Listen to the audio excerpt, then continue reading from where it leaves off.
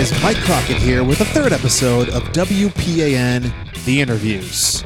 So I told you last week to watch out in our social media, and if you did, you saw that the band got back together on Facebook last Tuesday night. Brian Malonis, Brian Fury, and myself were live on Facebook for an hour, getting caught up with each other and interacting with you guys out there.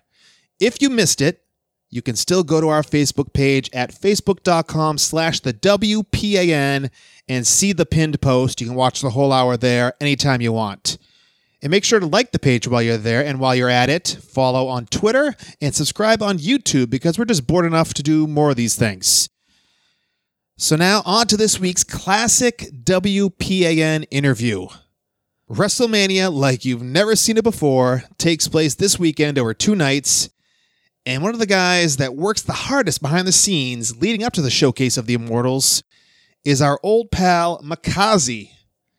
Now, Mikaze was an independent wrestler in New England and a former Chaotic Wrestling champion before he took his side gig of making gear and turned it into his full-time job with WWE. So in 2017, Brian Malonis and I chatted with him about his wrestling life and his new life as WWE costume designer. And in fact, it was our most downloaded interview of all time, and it has absolutely nothing to do with the fact that his wife, Sasha Banks, retweeted it.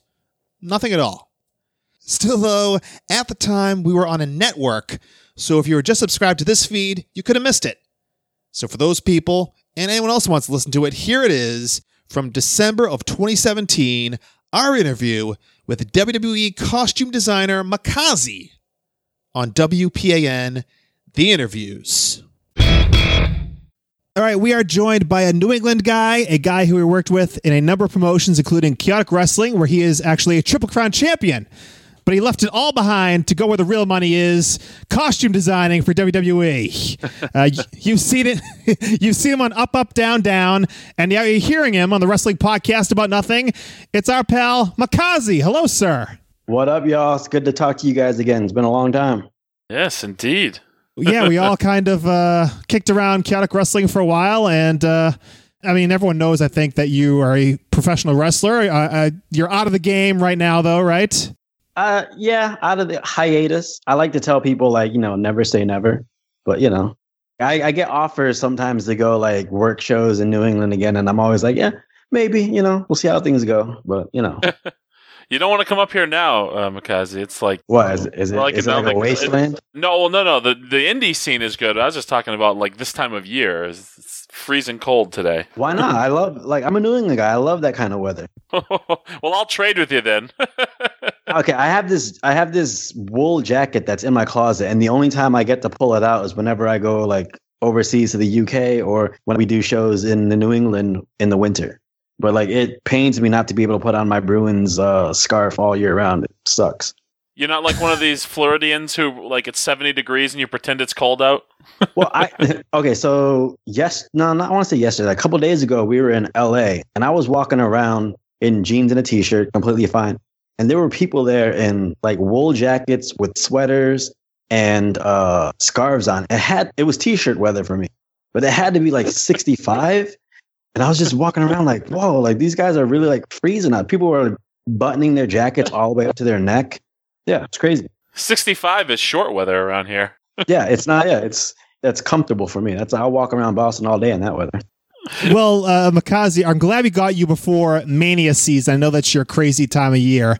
I said in the top, you're a costume designer, but some people are still stuck. They talk about a seamstress or a seamster. Now, how do you feel about that terminology as opposed to costume designer?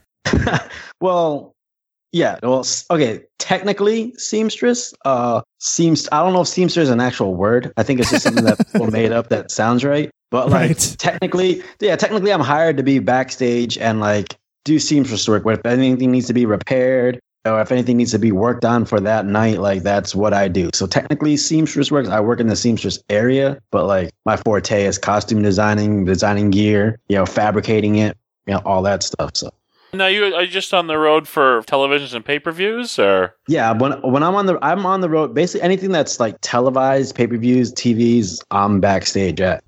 haven't been backstage at any of the live events or anything like that. I don't do backstage at any of the takeovers, though. Sometimes you'll find me back there just watching. But that's where you started, right? You started doing stuff at the NXT level, right? Well, okay. So when I was in NXT, when Mercedes, or Sasha Banks to the lay person, when she got signed to NXT, I quit my job at Friendly's back in Massachusetts and moved down to Florida with her. And for the first year, I didn't have a job. I just stayed home and did whatever I could to help her and support her in any way possible to help her dream come true. And I eventually just started making her gear. And pretty soon, guys just need gear all the time. And the more gear guys you have, the better. So I just was asked by a couple of guys to start making gear. It was, I think, Percy Watson and Mojo were the first couple of guys besides Mercedes. Next thing you know, I was doing about, half to 60% of the roster. And then one year, I think it was 2015, the WrestleMania in Santa Clara, I had heard that they wanted to hire me just to come in and help out with Mania that year because, things get crazy during that time of year.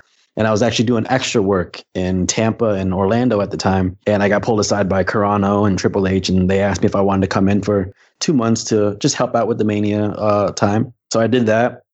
It was really good, really fun time. And, when that 2 months was up, they were like, hey, we want to extend your contract for another year if you're up for it. And I was like, yeah, you know what? I had a lot of fun. Let me do that. And they extended me again and again. And next thing you know, it's been almost 3 years that I've been there now, and it's going strong.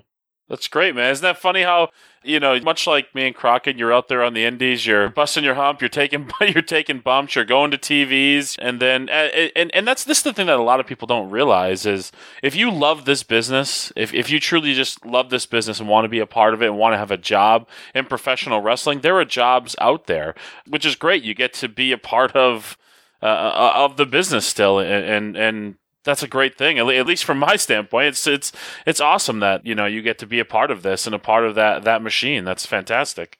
Oh yeah, there's tons of guys that recognizable guys that work backstage. Their in-ring career is over, but they still have spots doing things backstage, producing. Guys like Dean Malenko, Scott Armstrong, guys producing. Billy Kidman works on the production side. A lot of guys who just want to be involved in the wrestling business. When the in-ring time stops, they still find a way to be a part of the business. And I think that's what shows the people that really have a love for this, because you got to have a love for this business. Yeah. And the more different ways you can contribute to wrestling, the better chance you have, like with you, of getting a job in professional wrestling. And it's a great spot to be in right now, I think.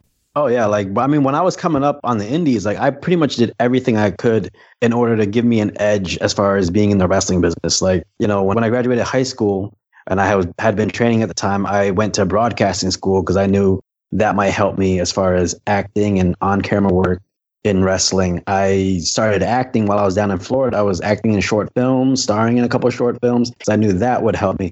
As far as making gear goes, when I started training, I was a senior in high school, so I took a sewing class because the Hardy Boys were big at the time, and Matt made their gear. So I figured if he could do it, I could do it. So I just parlayed a little small sewing class that taught me how to use a machine into, a career that I have now where I'm, it's very lucrative and it keeps me in the business that I love. And while you were wrestling, you didn't have to rely on waiting on some of these gear makers who seemingly hate to take your money. Oh, it's insane. Yeah. I used to see people the fighting that goes into, getting good gear. And I mean, good gear. When I started, I didn't make great gear at all, but I would make gear for my friends. I would test out new techniques on myself. So, gear is it's very hard to come by, and finding a good gear person is it's like hitting gold. So a lot of guys, they'll just try out everyone in order to see who they can, work with. And when they find someone they like, they try to stay there with that person. But I mean, it's long hours, hard work. So I can see how some gear guys just get burnt out after a while. Yeah, hey, Mike, I had a guy, and he went off and got a job with the WWE, so. I'm in a nice pair of black and yellow pants that had the little bit of a Steelers feel to it. Yeah, man.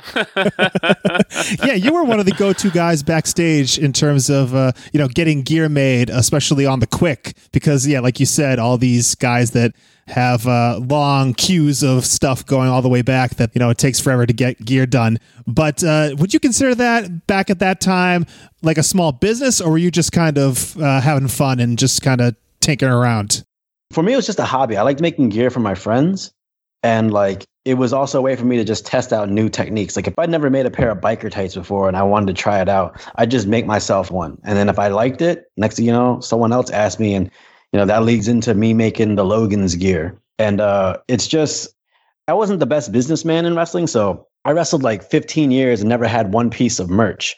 But I would go to a show and I'd, make $20-$50 on a show, but then I'd walk away with a lot more money because I was delivering gear at the same time. So it was another way of just being able to come home with like enough cash in the pocket to fund my little wrestling dream. Right. So you said you're making like $20 to $50 or whatever doing these independent shows. And where did you start actually? So I started training in the year summer 2000 in Chicopee, Massachusetts. And I started with a good friend of mine, Mark Rattel, who's Sterling Mark Silver or Silver Mark Sterling. Smart Mark Sterling. Yeah. He does a podcast with Antonio Thomas. Yeah. Well, there you go, Tom. That's another guy that started with us. He came in about a month after we did. Yeah, we started in this little warehouse in Chicopee under Kevin Landry and Johnny Idol, Aaron Morrison. We'd have to climb those 5 flights of stairs every Tuesday and Thursday and just go take bumps with them and just learn the business. It was very hard times, but it worked out really well. Early on, you hooked up with Jason Blade and had a tag team for quite a bit. You actually did some stuff in Ring of Honor, right? Yeah, so that actually came about like really, really, I don't want to say awkwardly, but it was funny because Bobby Cruz who was the announcer for ROH, had gotten Jason Blade in there, and they were really good friends. And they decided they wanted to use him as a tag team. So, they asked Blade anybody who he'd be able to tag team with that he thought was good. So immediately he threw out my name. So I literally got brought in without even having to like try out or anything like that. And I remember the first match I had there, and I think it was in Wilmington, Connecticut or something like that. It went great. It was like the crowd reaction was really good. Gabe seemed to be really happy with it. I will say, they were expecting this high level tag team with all these double team moves, just high level action from us. And in all honesty, like our first match in ROH was maybe the third time we'd ever tagged together. I mean, we were friends, but we had never actually like wrestled with each other a lot. And thinking back now, like my time in ROH, like I'll be the first to tell everyone that this wasn't the greatest for me as far as wrestling quality, because I was at that point in my career where I thought I was starting to make big moves. So I ended up wrestling too safe. I was wrestling not to mess up instead of wrestling, the style I know that I can do. So I'll be the first to tell people that, yeah, like my quality of wrestling there wasn't what I could do. But at least you had matching gear though, right? Oh, yeah. We walked in, our gear was matching. It was awesome. Well, the team of Mikaze and Jason Blade, that's actually what brought you to Chaotic Wrestling, right? Yeah, I believe, what was it, Fat Pants? Yeah, Todd Sinclair. Okay, there, for the people that don't know nicknames. He was, I think he was like the head ref at ROH, but I think he was doing booking at Chaotic at the time. Think so, yeah. But so Blade and I used to travel with him and Bobby Cruz to ROH shows, and he decided to bring us in as a tag team in Chaotic, and that's what got me started there. And Chaotic ended up becoming like a second home for me. Ever since we got in there, I stayed loyal to that crew from I think it was like 2005 until the point that I left. Yeah, I mean, you were a fixture there in Chaotic Wrestling for a long time. And of course, you faced a number of times one of the other fixtures in Chaotic Wrestling, our very own Kingpin, Brian Malonis. Brian, you can be honest. He's right here, but you can be honest. How'd you feel about working with the great Mikaze? And not just because he's on this podcast, which you'll accuse me of doing, but legitimately one of my favorite guys to wrestle. I always felt like we had great chemistry, and yeah, I never had a doubt when we went in there that it was going to be something good, and always super creative ideas. And obviously, we kind of got that classic thing of big guy, little guy going on. But I thought we told some great stories, and I think it's me you might have defeated for the New England title. Is that correct? I think it was either you or Bauer. It was one of the bigger guys, but might have been both. Were you multiple time? I think I was multiple time New England champion, multiple time tag champion, one time heavyweight champion. Actually, one of my favorite stories about Chaotic, which actually has nothing to do with wrestling, it was against you. So we were in the PAV and we were going over our match. I think someone was there that was like, he was one of your lackeys at the time. And I remember we were going over our match, and I had pitched the idea of, me going to the top, you follow me up, shot, rolling powerbomb. And you were like, yeah, I don't know if we should do that because that would look a little too contrived because I don't really go to the top. And I was like, yeah, that would look a little too convoluted or whatever. And I remember the kid looking at us, and he just, like he had never heard words that big before. And he had this dumbfounded look on his face. And it was hilarious to me. I was like, this kid literally just learned something right in front of my eyes. God, I hope it was Julian. That sounds like Julian Starr to me. I really don't remember who it was. I remember him just like, after we said that, he just goes, what are you guys talking about? And it just made me laugh. Like, yeah. Well, for the purposes, because he's been on this podcast previously, we're going to say it was Julian. Yes. Happily. Julian, you just learned a couple 4-syllable words there or something. Oh, he's long forgot them by now. He knows some 4-letter words, I'm sure. So you also found your way onto Monday Night Raw. Yes. That was actually really fun. In 2012, June 2012, I remember this clearly, and I'll tell you why in a second. But in June 2012, I got to do extra work at the XL Center in Hartford. And, back then they were doing the whole Ryback challenge, and where he would, challenge 2 locals. And they ended up picking myself and Scotty Slade, presumably because we were the smallest guys there. It also helped out that at the time, guys like Hawkins and Fandango and Kofi were all on the roster, which they still are now. But I was all good friends with them just by traveling the indies with them coming up.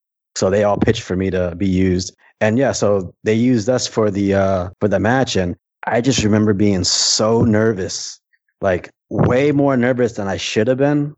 I felt like I should have been ready for that moment, but it came, and I was so nervous that I remember I was just pacing back and forth. I had only eaten 1 lamb chop the entire day because I was so nervous that I had to cut a promo. Thinking back, it was a great experience, but I wish I hadn't been that nervous so I could take it in. I remember walking through the curtain, and it was almost like tunnel vision. I could see the ring and everything clearly, but the crowd and everything else was just a big blur. So, yeah. Yeah, it's a big thing. I mean, in addition to doing the match, like you said, you're cutting a promo on the way down to the ring. That's not really the usual kind of stuff for an extra. Well, yeah, I tell people all the time, on that day, it was my first time being an extra. I actually had got to make an entrance, cut a promo, and have a match on Monday Night Raw. And that's really unheard of as far as extras go. So very much so. Yeah. So after that, you decided, I'm done. That's enough. I did it all. Well, all right. So actually, that's what I was going to tell you, because at the time, it hadn't been known for a while, but Mercedes and I had been dating for a while. And maybe about a month or so before, she had gotten the call that she was going to be, picked up and hired, and we were going to be moving to Florida for FCW. So at the time, I wasn't sure what I was going to do with wrestling. And then all of a sudden that came, and I got on TV, and I got to do all those things on TV. So part of me thought, that was almost like karma. Okay, you know what? You always wanted to be on TV for WWE, and the moment just came. Now, if you felt like stepping back and just doing what you can to support her, it's good because you got the opportunities that you were looking for.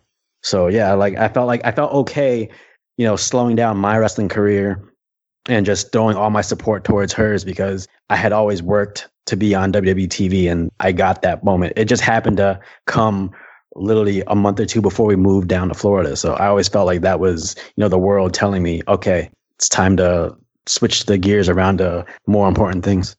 That's awesome, man. I mean, the one thing I will say is for those of those people listening that aren't familiar with you, a fantastic in-ring performer, and a guy who, if you had continued your wrestling career, I have no doubt with the way things are working today, I think you'd be either on the indies or someplace else. I think you'd be doing all right if you had continued. But that's that's commendable to support somebody in that way.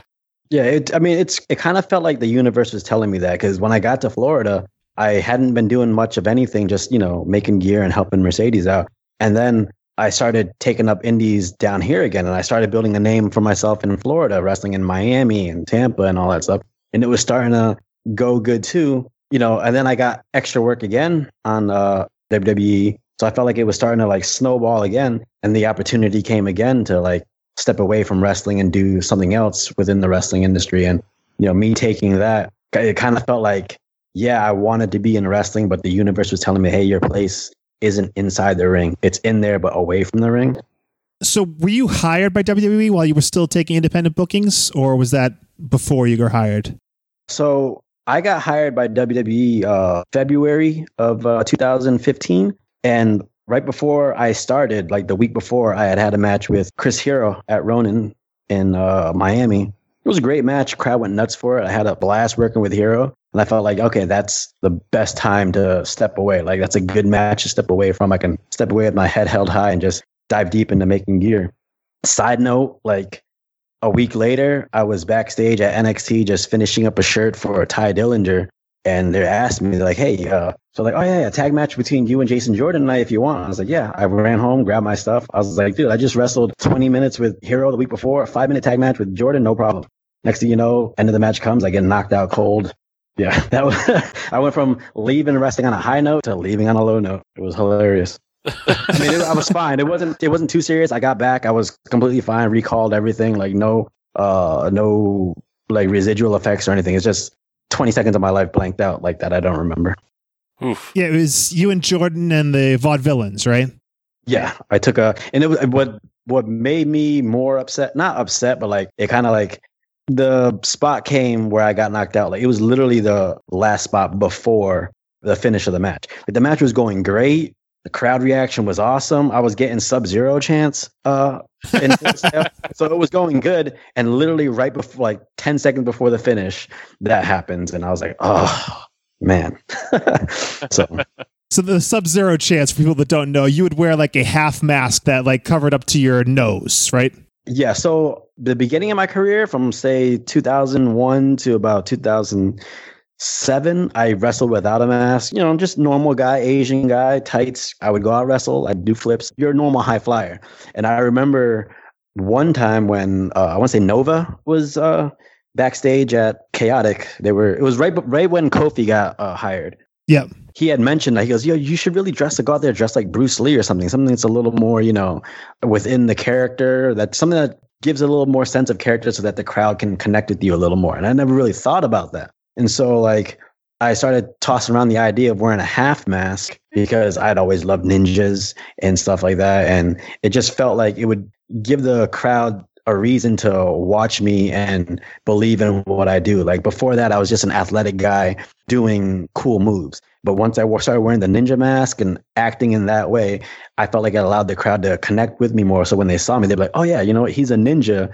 That's how ninjas normally move. So now they're taking the whole athletic thing out of the way and really paying attention to the story I was trying to tell. So I felt like it was a way for the crowd to really get, you know, emotionally connected.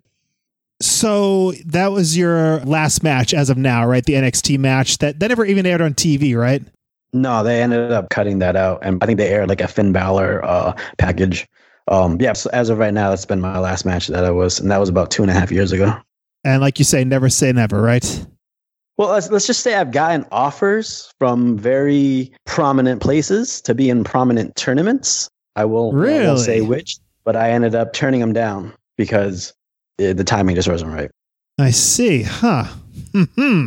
So you said you got a 2-month deal basically when you first started for WrestleMania season, I guess in 2015, right? Like you said? Yes, sir.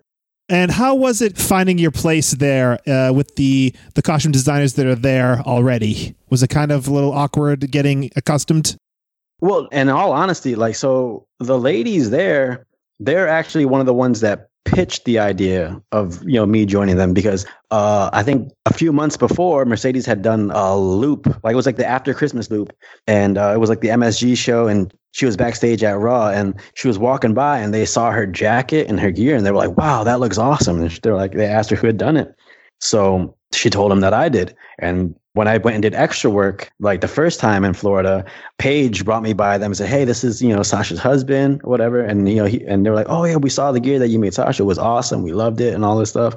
And then when Mania time came around and they needed extra help, I remember them saying that they had like tossed the idea like, hey, why don't we bring Sasha's husband and try out and see what goes down there? And I've yet to have one issue with them. Like I love working with Julie and Terry. They're amazing at what they do. I mean, they've been doing this for over 30 years. They're literally the first seamstresses that the company ever hired. And just to show you their pedigree of what they can do, like Julie has Right now, she does everything for like Orton, but back in the day, she pretty much made everything that Shawn Michaels wore ever. Terry has made every single thing that The Undertaker has ever wore. Like, they are really good at what they do. Yeah, when you think about pro wrestling, it's the gear. Gear is iconic when you think of the way people look and the things they wear, and it's crazy the recall that you can have for guys who actually switch up their gear. That you can recall certain things they wear at certain events. You mentioned Shawn Michaels. You talk about like WrestleMania 12, he wore the white gear. So the gear is something that it's iconic. So speaking of WrestleMania 12, Shawn Michaels, so this past Mania in Orlando, Mercedes' jacket that she wore out there was inspired by Shawn's WrestleMania 12 gear. It was that the way his jacket was like almost, it was like strappy and almost see-through. And I remember I wanted to do something like that for Mercedes because it was so iconic to me. Whenever you think of Shawn, to me, you think of that WrestleMania 12 outfit. Absolutely. So you say, like, beyond that sewing class that you took, do you have really no like professional training? I'm completely self-taught. Like, sewing class basically taught me how to use a machine, and everything else was just me buying fabric and teaching myself how to do things. Anytime I wanted to try something new, I would just make myself a new set of gear just to see how it would come out. Yeah, I mean, like, trunks and tights are one thing, but jackets, that's like a whole nother animal. Working with leather and all that kind of stuff. Is that just practice? So sometimes it's just, going out there and trying it. I remember the first jacket that I made that actually got some, I think it was the first jacket I made, period, but that got any kind of like traction as far as people seeing it was the first jacket that Mercedes wore in NXT. It's the black one with the SB belt and the shoulder cutouts. I remember her just saying she wanted to get like a jacket that was, bossy, that was blinged out, that can, that she could wear out and people would be captivated by it. So I just said, I don't know how to do it, but I can figure it out. And I just figured it out. It's amazing.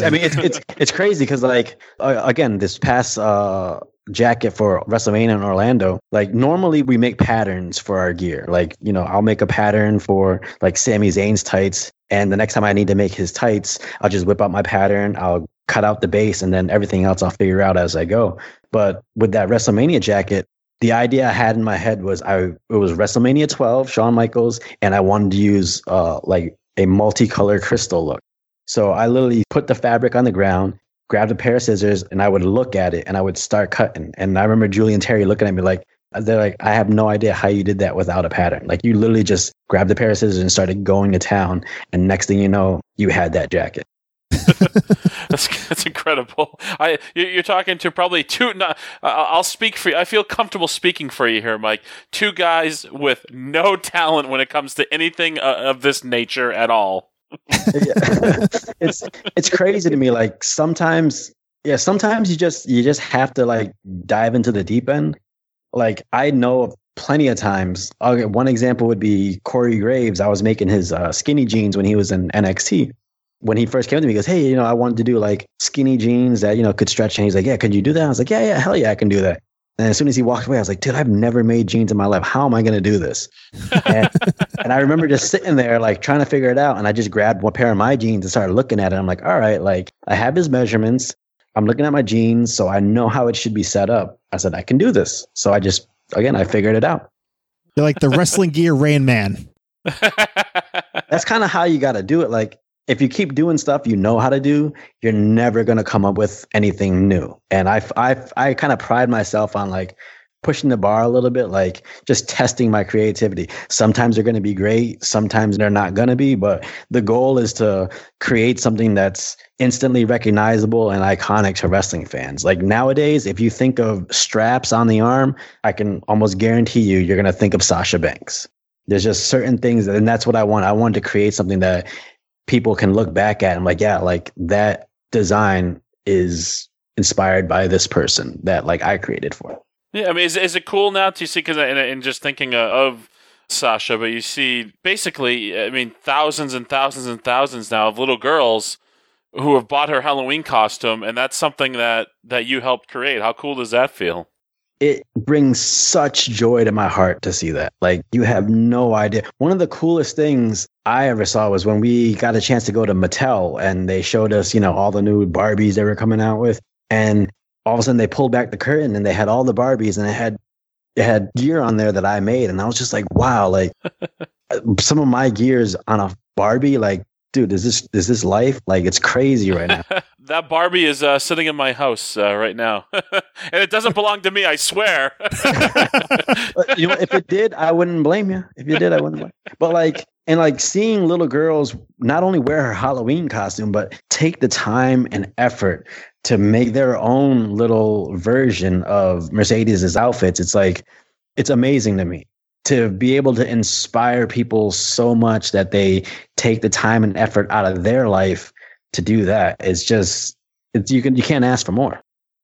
So something that I was always a little confused with when it came to the costume designers backstage, you're being paid by the company, but you're working with the talent, right? It's not something that's handed down from the office saying that we want this design. You're working directly with the talent, right? Sometimes, yes. Most of the time, yes. Sometimes no. A lot of times it's the talent and me just sitting down. Sometimes they have a clear view of what they want. Sometimes they're not really sure what they want. So we'll just brainstorm and compromise and try to figure something out. But then other times, if someone's getting a repackage, sometimes the company will hand you a design and say, hey, this person's getting repackaged. This is what we want to do for them. Can you do it? And to me, it's not really a matter of if I can't do it, it's if I have time to, because nowadays I'm handling so many people's gear that you just don't have time to work on everything. But yeah, sometimes it's coming from the office, sometimes it's coming from the person. You never know. And most of the time, once that first look is out the door, then you can really start playing with it and trying to find a design that the person's comfortable with. So, like one of the things recently was Jason Jordan's one where he switched to the biker tights, and we weren't sure where we wanted to go with it, so that first one kind of leaned directly towards the design that was given. And then after that, we started playing with the colors, adding a little bit of black trim, just making it really pop so that it kind of like fit his skin tone a little better. But I feel like it's going to go in a really good direction. Pretty soon we're going to be able to start getting complex with it. Do you find yourself like you're working with different talents? Do you find yourself like just on your own kind of just starting to think about like, okay, what would look good on this guy? You're not even, they haven't even necessarily approached it, but you're just like brainstorming on your own, just getting inspiration. I literally find inspiration in everything. I remember just walking through like downtown, like San Antonio. And I remember looking at the inside of a hotel lobby and seeing something. I was like, dude, that's a really cool, like geometric shape. So I snapped a picture of it, and that's just logged in. Eventually, at some point, I might find someone and say, hey, if I can use this geometric pattern on them, it would look really good. Other times, I'll just see something and I'll snap a picture and I'll send it to them. Like, hey, I saw this. I think this would look really cool. One example would be the Usos. Their look now is very much street clothes. So a lot of times we'll just, if I see anything that I think they'll like, I'll snap a picture, send it to them. And if they like it, we'll try to figure out a way of incorporating it. That's tremendous. So what would you say a typical day is when you arrive at the building, like at Raw? When would you get there? Like 1, 2 p.m.? I usually get there about an hour before call time. I like getting there, setting up, and grabbing something to eat before I actually have to start to work. And then most of the time I get in, I find out what needs to be done for that day for the show or for the company. So we'll take care of that, whether it's, working on props for the show, fixing whoever's gear that needs to be fixed for the show, taking measurements. Then after all that's done, then I can start working on the projects that I'm working on as far as new wrestlers go or new gear. What most people don't realize is like, it never stops for us. So the minute we leave the arenas and come back home, I come back home and I have my workshop at my house and I'm still working here. Like, it's never ending. It's to the point where a lot of times you just have to make time for yourself, because if you don't make time for yourself, you're going to be working 24/7. And I alluded to it from the top of the conversation here, but WrestleMania time has to be absolutely nuts, right?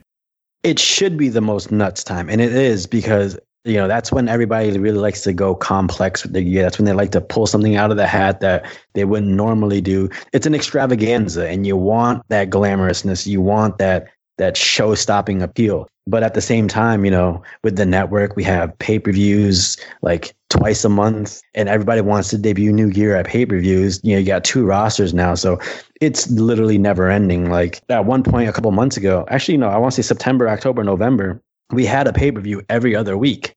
You know, you'd get done with gear for one pay-per-view and you'd immediately start on the gear for the next pay-per-view. And you had 2 weeks to do that. But then as soon as that's done, you're right back onto the other roster. So it just doesn't stop sometimes. And, you know, sometimes you just got to just tell people, like, all right, I got to take a couple of days off to just like get my mind right because I'm getting cabin fever just sitting in my house sewing all day.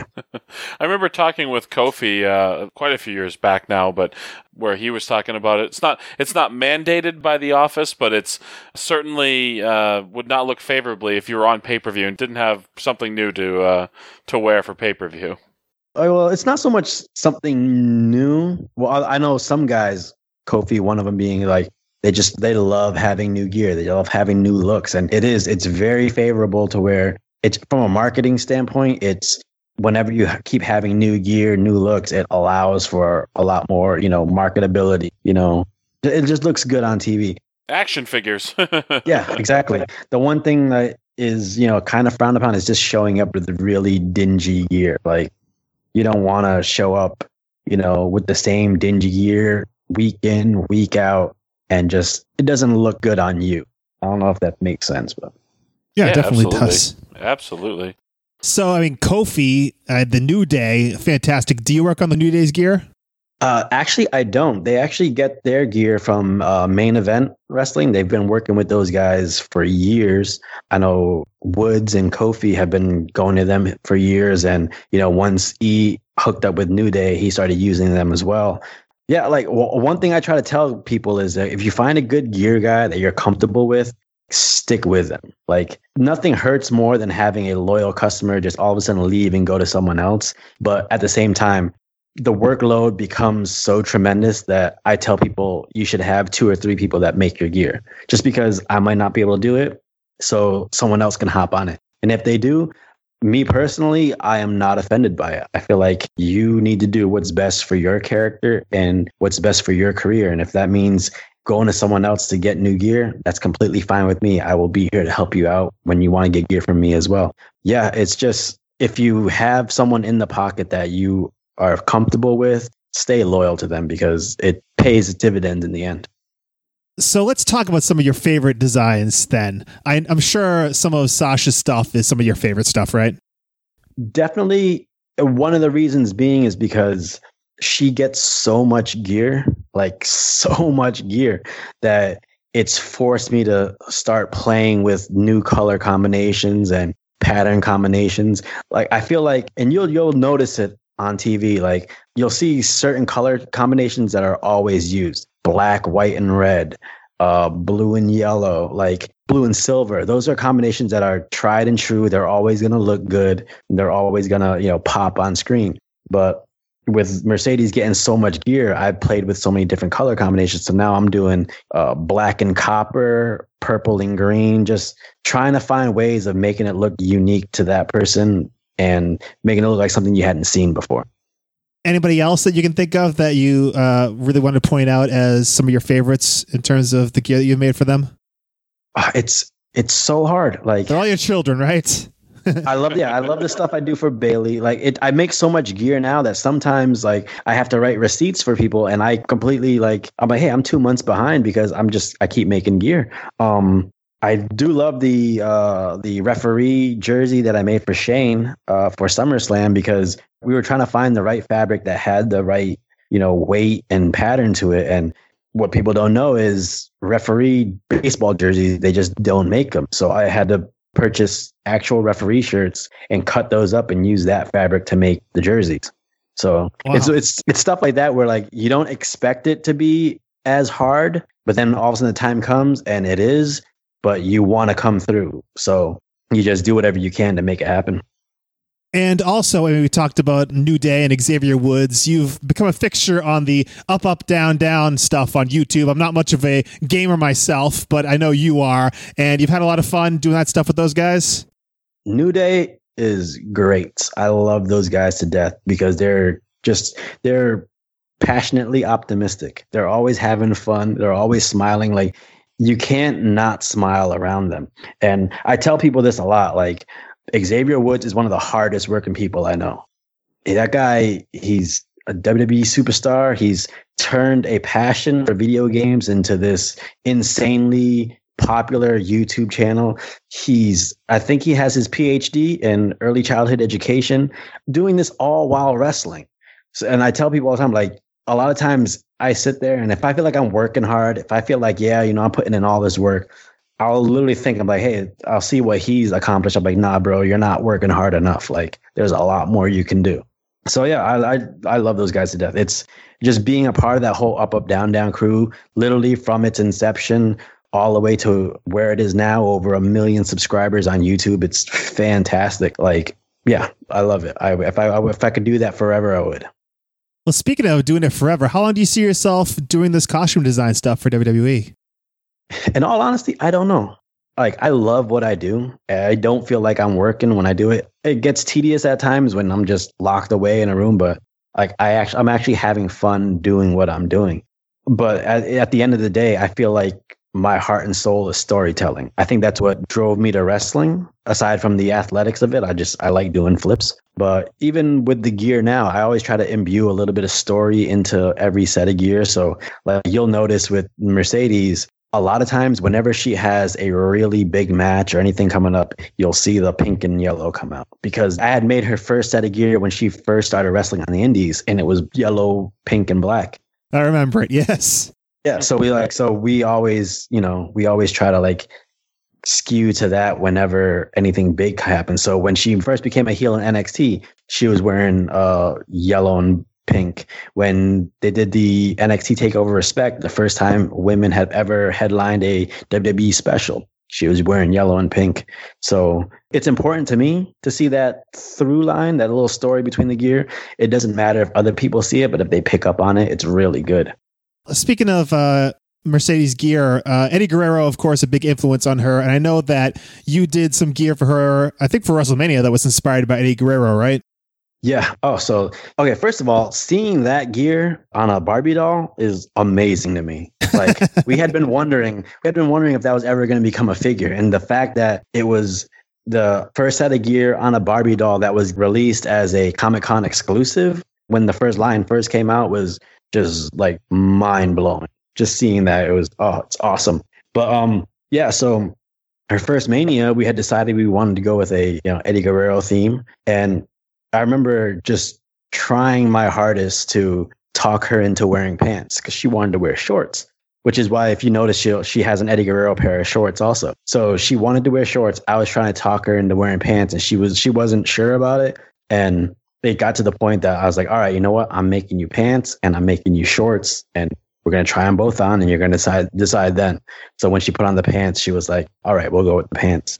I mean, I know a lot of people out there, they're wondering like how that would come across, like if it would be frowned upon or whatever. Like, it was for her. It wasn't so much for if the fans would like it. It was something special to her. And it turned out that Eddie's daughter, Shawl, and his wife, Vicky, like, they loved it. And then we saw them a week later, either that week or a week later in Houston. And, they were so happy that Mercedes had done it because, Shawl and Mercedes were in FCW together, and she knew how much her dad meant to Mercedes as a person. And so it just to see her devote that much of her energy into paying homage to her dad, like, really meant a lot there.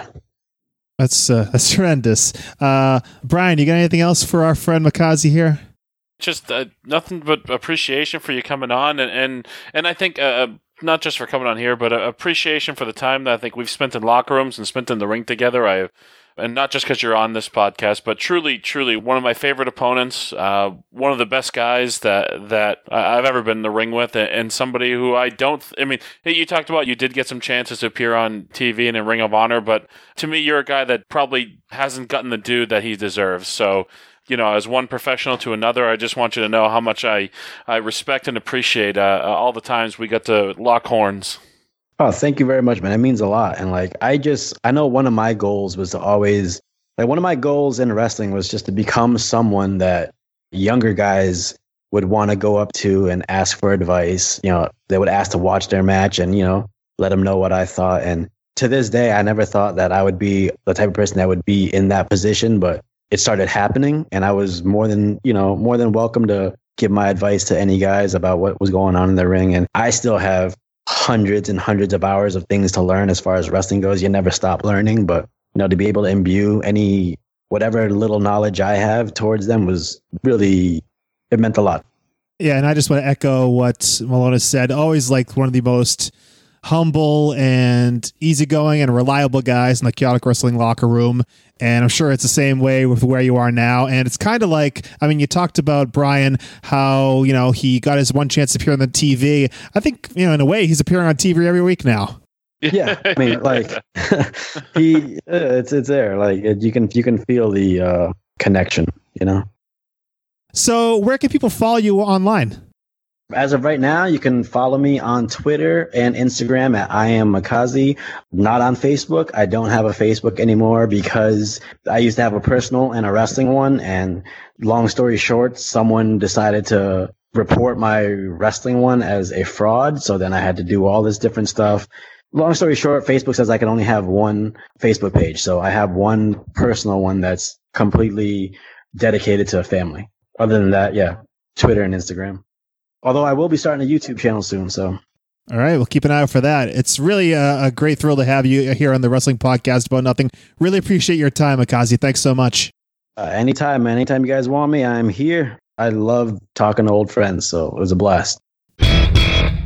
Okay, that will do it for this episode. Hope you enjoyed our conversation with Makazi. Let us know on social media what you think and who you'd like to hear in the future. And again, keep a lookout for a random live video on Facebook, Twitter, or YouTube as we navigate this strange new world. Of video, I mean. So until the next live video or the next episode, I'm Mike Crockett. Big ups to Mako, and thanks for nothing.